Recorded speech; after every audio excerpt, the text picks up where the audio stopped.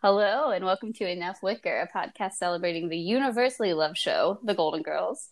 I'm Lauren. And I'm Sarah.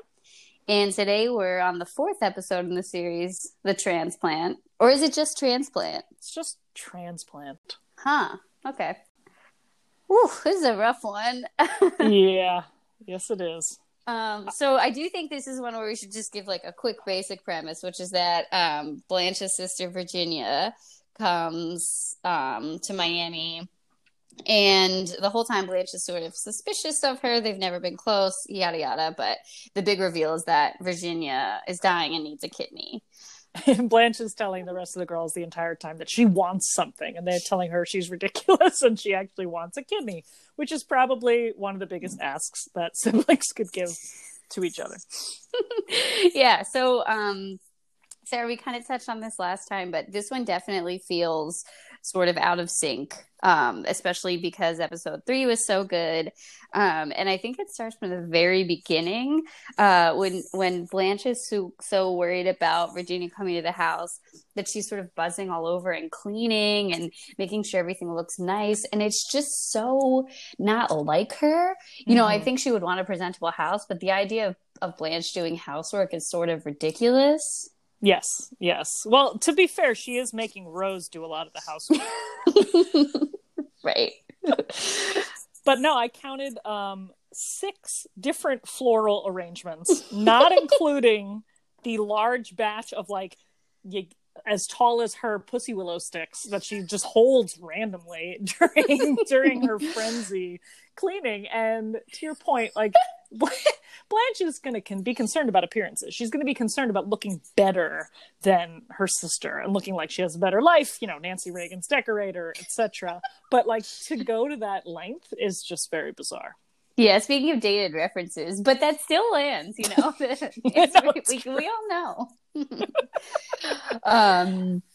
But yeah, so that's sort of out of character and bizarre. And then the next sort of weird scripted part of it is that their friend Ted has an accident. Oh, not just an accident. The most 80s accident you could have.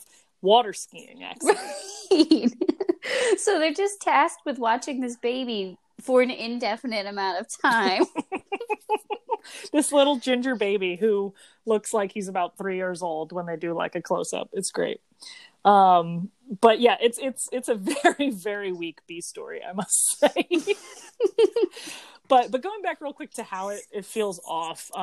We mentioned last episode that we were unsure about. I said, don't quote me on it, but now you can quote me on it. There definitely was an out of order in terms of recording the episodes and writing the episodes, of course, and airing them. So this actually goes, quote unquote, back in time before the Rose the Prude that we, commented on last time. So it actually makes sense that it's kind of off in terms of the character development and how they're written. And it's interesting too, because even just the way it's shot, there's always a scene in this one particularly, it is hysterical.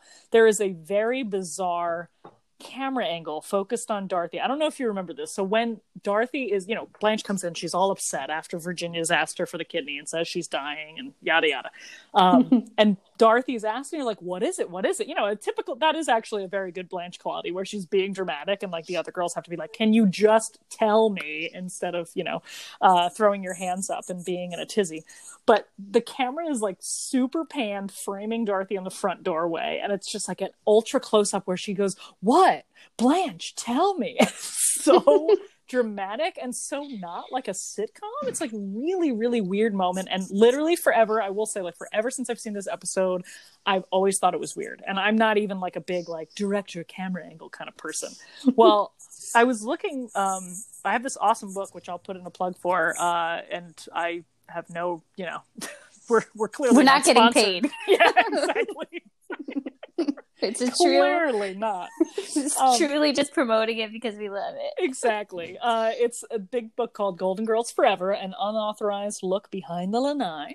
It's by Jim Colucci, and it's really, really good. It's got most of the episodes in terms of an episode guide and a really good overview of just sort of history of the show, how things came together, behind the scenes quotes and quips and talking about reusing sets and pictures of their outfits, etc. So in there, actually, they talk about this one director.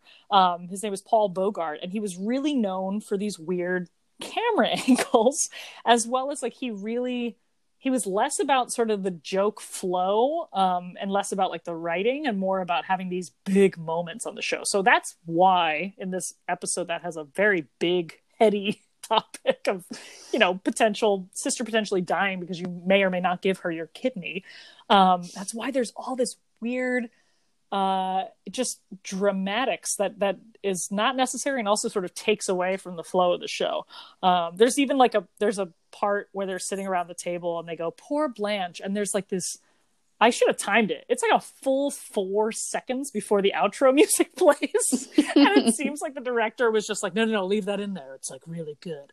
But anyway, according to this book, what happened was that Paul Bogart, this director, really clashed with Betty White because he wanted her to play her character very differently from the way that she played it. And as we pointed out, Betty White's the one that kind of nails Rose immediately. And he wanted her to get mad and scream and like do all these things that Betty was like, this is not what my character would do. Like, I know her well enough by now. So anyway, he was kind of ousted after he filmed a number of like the first season episodes. And this is one of them. Yeah, that makes sense, because I think the problem with this one is that obviously the subject matter is really heavy, but we've already in this short time seen that they can do that.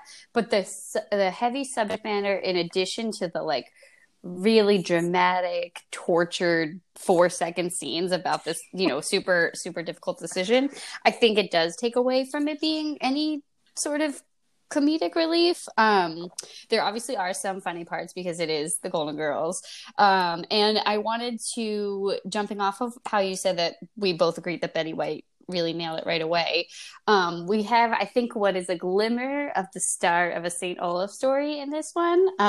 Yes. When she's talking about being in the hospital and holding her breath. And it's like a 20-second monologue, basically, about all of these times that she's had to hold her breath in the elevator and just like circling, and it's really going nowhere. And then it's very funny because you can see Estelle Getty is the only one with her, and her face, it's just, like you can tell that she's just like waiting for someone to please God interrupt.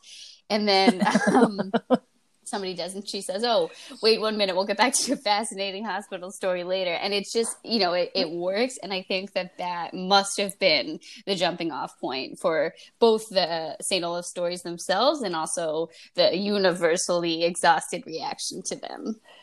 Absolutely. And it's funny you mentioned Sophia kind of helps anchor that, like gives it a punchline of just being like, yeah, fascinating, whatever. Because I think she really comes into her own here. And for the comic relief, for the heavy subject matter, it's really just her. I mean, she's the one that she's being like the motherly figure and the speaking her mind in terms of just like, so I think Rose says, like, "You hold her life in your hands? What are you going to do?" And Blanche says, "I don't know." And she goes, "Well, I'm glad you're not my sister." Like, immediately is kind of admonishing her for like, this is like a non-issue, like you do this for family. She goes, "What does it mean? A little less bourbon?" So she's like constantly, and even in front of Virginia, she's like, "I give you one of my kidneys, but I'm sure you'd want one you could control." And Virginia just goes like, "Thank you, Sophia." She just goes, "Welcome." Welcome. Like, it's perfect. So she's just really, she's hitting all the notes, and she like is making light of the very serious subject by actually being very serious about it, by being like, you should do for family. Yeah, they're Italian. Yeah, she's Italian. Yeah, so I definitely think that the comic relief part comes in those two for the most part, for sure. Blanche has a few moments in the beginning when she's talking about how Big Daddy called her the bad seed and how Virginia electrocuted her with the Christmas lights, and now she used to have curly hair. She goes, "Sleeping with your brothers is Southern." It's like... So we do see some of what works for her, I think. But it's still not quite developed. I like the foundation though that is laid here of the Hollingsworth sisters and the Hollingsworth family in general, because I think we don't know Charmaine at all, but we know Charmaine exists, and she has all of these medical oddities. But I think that Blanche continues to sort of display this aversion, but really long-running obligation with her family. And even though she's not really sure, like, she's worried that people will say she killed Virginia if she doesn't do it. And this actress as Virginia actually resurfaces much later in another episode. So I feel like that's something, you know, like, you could believe them as very distant sisters, I guess. It's so hard because I do think, like, everything about it is pretty weak. But I think that those two women do get across the relationship and the sort of complicated layers to that. Oh, they do. They definitely do. And it's really, I mean, she, at the end, where she just says, "I love you." Like, it's very much born of this woman being completely vulnerable to somebody who she's never really had a relationship with, and she understands, like, she does a really good job of being like, I understand this is a really crazy decision. Like, she even defends, you know, Blanche to Sophia when she's arguing about that. So yeah, they really sell it very well. It's interesting, no Clayton is mentioned. They don't have a brother as of yet. Right, yeah, that's another family idiosyncrasy. Yeah, I know. It's like we're on the 4th episode and there's already been like 17 things wrong. It's great. It's perfect. Can we talk about the B story for a minute? Oh yeah, of course. Again, water skiing accident or whatnot. Like, I guess you would leave your baby with the old lady neighbors. I mean, that seems like something I would do. But there's so many things about it that's just very bizarre. But my favorite line is when Sophia's talking about nursing. I guess Rose is going through, oh, remember we used to use fish ointment or something very like bizarre, which now is even funnier. Like, they're like, now they have disposable bottles, you know, and like, you know, 30 years later, we're recoiling about throwing away these plastic bottles. But Sophia's talking about nursing Phil, and she goes, "I got nothing left up here." And Dorothy does another one that was like, "Oh, Ma," like, it's perfect. It's so great. Yeah, the first. I feel like Sophia's she's just like a straight shot through that. This entire episode, every time she's on screen, she's perfectly the character. I like her a lot in this one. Yeah, she's great. We finally do get to hear about Phil. Because that was the other thing I wrote in my notes, and it's like, your brother was 12 when he stopped. He wanted to come home from school at lunchtime, and then it's like, I got nothing left up here, and it hits that same sort of like cadence that you were talking about in the last one, where you think you have the punchline, and then sometimes there's two more after it. Exactly. And the funniest ones are at the end. Like, it's perfect. You're right. You're so right. That's like a triple threat one. Also on that B story, real quick, there's a very weird moment where Rose talks about how she gave her kids brandy for colic, and she's like, "Oh, I put it in their bottles," and Sophia's like, "Put it in my bottle. I'll be happy too." Totally. Oh my god. It's amazing. Oh, but about Phil though, going back to Phil, where they're all talking about whether or not they, you know, of course they would give their children a kidney, no problem. Rose says she would give one to a dog. Fluffy. You know, typical stuff. Yeah, exactly. And Sophia is like, "Oh yeah, I'd give it to my children, except Phil." And, you know, and Dorothy's like, "Why not Phil?" You know, because that's the classic "except Phil" is kind of born here. And she goes, "Well, all he sends me is for Christmas, like, is a cheese, a spreadable cheese nativity." And she goes, "I'm Catholic. I can't spread a wise man on a Ritz cracker." And her face after that is wonderful. It's like the live audience where they have to learn how to pause in character to let the laugh go, and Sophia does it so well. Like, she just sits there and holds it. It's just so perfect. That's actually, that's so true. And actually the next point that I wanted to make was about Dorothy and Sophia are sitting on the couch, and Sophia's eating something very crunchy and it's very loud.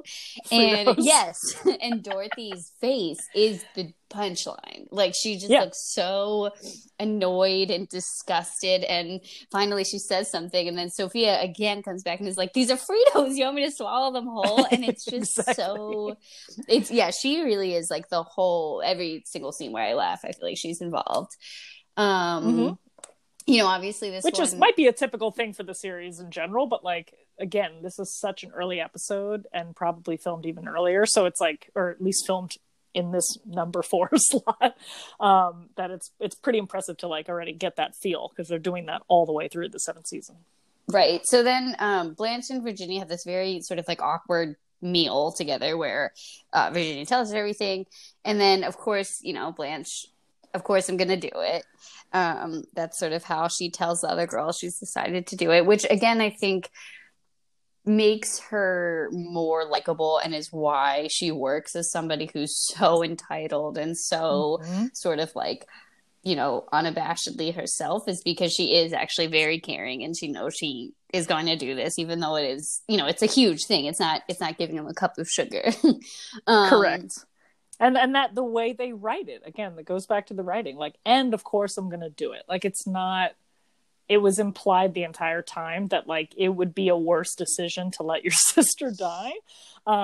And, you know, again, like Sophia sort of egging them on. And like you said, she's got actual depth there. And it's, you know, there's a lot of the Blanche character that I think the writers really kind of made that character evolve, because Rue McClanahan's so good at like playing that superficial up front, but really having depth when it counts, kind of thing. And I think we totally see that when she tells them that she can't because she's too petite, so her blood vessels are too small. Like, you know, it really does, it ties it all together, and it's a really nice, happy ending, which I like. I'm not, you know, I don't need like a cliffhanger at the Golden Girls.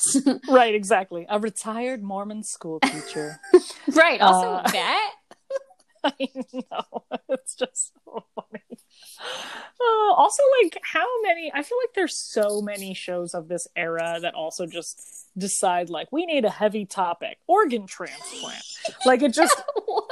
It doesn't happen that often in like life, but I feel like this is just like a kind of a go-to little shtick. I don't know. I can't cite any other show, but I feel like this is just one of those things where it's like, oh yeah, like as a kid, I thought this happened like way more often, at least to a person, like to one person. Like I would know multiple people who are just swapping organs. Yeah, no, I agree. It's definitely more of a thing like in the 80s. It's definitely a running theme. It doesn't work like that. Totally. But I mean, also how often are people getting in water ski accidents and then just leaving their kid with somebody random for an indefinite, like we don't know when they're coming back. He has to have surgery. No one's concerned. True. What happened to Ted? The line, like, and it's always Blanche just being like, why the fuck is there a kid in my house again still? And like I think Dorothy says it twice, the same line, like, oh, it's taking longer than expected, oh, it's taking longer than, like, they just got so lazy on this B story. Oh, God. There's nothing else. It's like talking to a salami. Also, as a new parent, I just love that, like I was saying before, where they're like, oh, pop-ups and disposable bottles, and we made our own formula. It's just like such a bizarre theme, but also like where she's like talking about like a baby is sleeping in the day, like, oh no, and you're just like, babies sleep all the time. Like, I even knew that when I watched this show as a child. Like, what are you talking about, Rose? You guys were mothers. Yeah, dude, so many kids. It's hysterical. Also, one of the things that I've always hated was at the very end when the kid is finally, you know, quote unquote getting picked up, or they're walking him over to Ted and the water ski, you know, broken legs. Dorothy goes, say bye-zy bye. I just always hated that. Oh my God, it's cringy. It's very cringy, right? It's very bizarre. Is it better or worse than Be Happy? Oh, no, it's so much worse. Be Happy is perfect for Rose. It just doesn't fit for Dorothy. It doesn't at all. It's just totally bizarre. But this is a precursor to them watching many other babies. There's at least 2 other baby storylines that work much better than this one. I don't know. I think because it just seems thrown away. But it's funny because it's like we said, such a heavy theme. We're talking about family yet again. And we're covering, you know, like possible death of family and like estrangement and organs flying all over the place. And then they just have this sort of like, oh, what are we going to do with the other 3? I don't know. Yeah. How many times are they watching a baby that's being threatened to be abandoned by its parent? Like there's so many times where there's a baby just left there. Seriously. Or a potential baby that's not even born yet. It's amazing. There's so many. But yeah, I think that the foundation that's set here for the three Hollingsworth sisters is really interesting. Yes. Because also, even though we don't know Charmaine, we know already that whenever Blanche is on good terms with Charmaine, she's sort of automatically not on good terms with Virginia. And she talks about how that trades. And I think that that really does carry through. And it just sort of also adds to the whole complicated mess that is Blanche's family relationships. And that, that continues throughout. Exactly. And, we heard, the second episode really covered Dorothy's sort of past. The third one covered Rose's, and this one covers Blanche's in a way. So it actually is a good order to cue us up for continuing in the series. Yeah, I'm excited for the next one. I'll tell you that this one, I think, it's heavy. There's some funny moments, but it's not a real laugh out loud one for me. The next one, though, the triangle I'm really here for. All right. Well, that's perfect time to key us up. So join us next time when we discuss what happens when Dorothy and Blanche fight over a man who's bonged everyone at his country club. All right. Bye-bye.